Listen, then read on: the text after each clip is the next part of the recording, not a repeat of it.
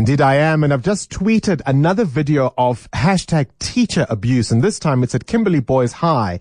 And it's an incident that, compared to some of the others, perhaps doesn't seem as bad, but nonetheless, it is a violent act. In this clip, a group of male students, it would appear, are egging one of their counterparts to be abusive towards this female teacher. And eventually what this boy does is he throws a bottle of water into the face of the teacher. The kids are yelling, go for it, and, things of the sort. And eventually the teacher walks out. And I've had a number of people react and respond to it on Twitter. One says it's part of the anti-white narrative because the boy is black and the teacher is white. And part of what I want to say is exactly that. Stop! South Africa, we are better than this. We are better than breaking everything down simply to black and white, if you follow what I'm saying. We are better than this kind of abuse.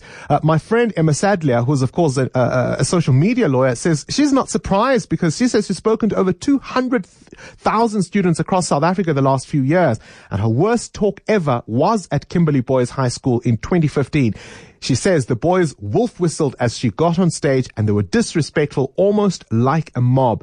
And she got off stage feeling quite fearful. We've got to ask ourselves honest questions about our roles as parents, as schools, as a society, and as a country. But this nonsense of breaking it down to inflame the situation even further surely has to stop.